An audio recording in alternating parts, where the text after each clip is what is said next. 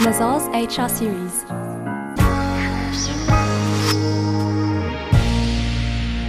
This series has been designed to help you strengthen your skills in most dimensions of the HR function.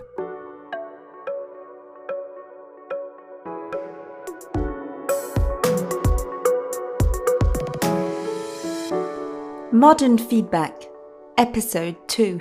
How to set the right tone for your coaching session. Providing feedback, especially to your peers, can sometimes feel artificial because you know each other. You have worked together, perhaps even handled tough clients and shared victories. In other words, you cannot pretend like you don't know each other. But being too complacent, too relaxed, or too hurried, and you both can lose your credibility. Therefore, setting the right tone is critical as it influences everything that follows. So how to create an environment of trust and honesty? Here are 5 tips to keep in mind. Number 1, check the weather before you go sailing. The right feedback at the wrong moment is as bad as the wrong feedback given at the right moment. Do not rush to give advice. Finding the right timing is necessary to create the right feedback conditions. Number 2, be best prepared and show it from the start. We know it always comes at the worst moment. Minds are full with client requirements, tight deadlines, etc. But remember, even continuous feedback requires preparation. Be sure you have all the information you need, main achievements, development needs, concrete examples, and take also the time to reflect and put things into perspectives. You can now begin the discussion on equal footing with your coachee, but be careful. The temptation when you know a lot is to talk too much. Number 3, behave as a top journalist or interviewer. Remember, if the interviewer is not good, the interviewee will not shine either. So by behaving as an interviewer, you can both ask real questions and expect real answers. In case of informal feedback, do not hesitate to establish a structure to the interview.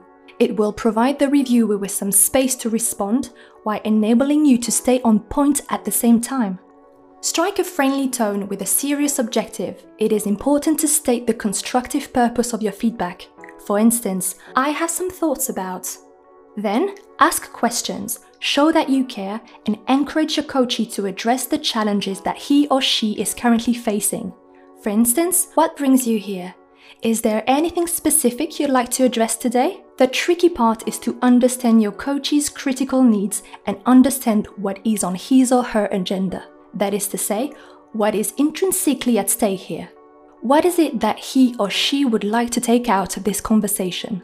Throughout the discussion, do not hesitate to reformulate to make sure you get the situation as a great interviewer will do. For instance, so to make sure we're on the same page, Peter Drucker, known as the father of modern management, famously said, "The job of a manager is not to have the right answers, it is to ask the right questions." That advice is more true than ever today, and when it comes to coaching, there's nothing more powerful than asking good questions. Number 4, keep in mind, a great feedback is short and fun. The longer the better was not invented after a feedback session.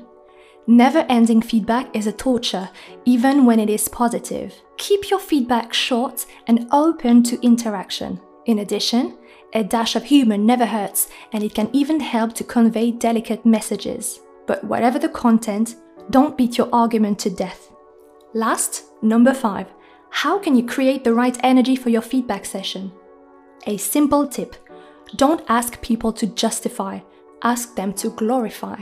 Ask people how they have achieved a difficult task and pay strong attention to their answer. A good simple question can be, what are you most proud of? The most important motivation factor is not to say bravo, but by allowing someone to have a moment of glory, you are creating optimum conditions for the rest of the interview. Your coaching journey has begun, but there's still more to come. Go to episode 3 to learn how to leverage people's aspirations.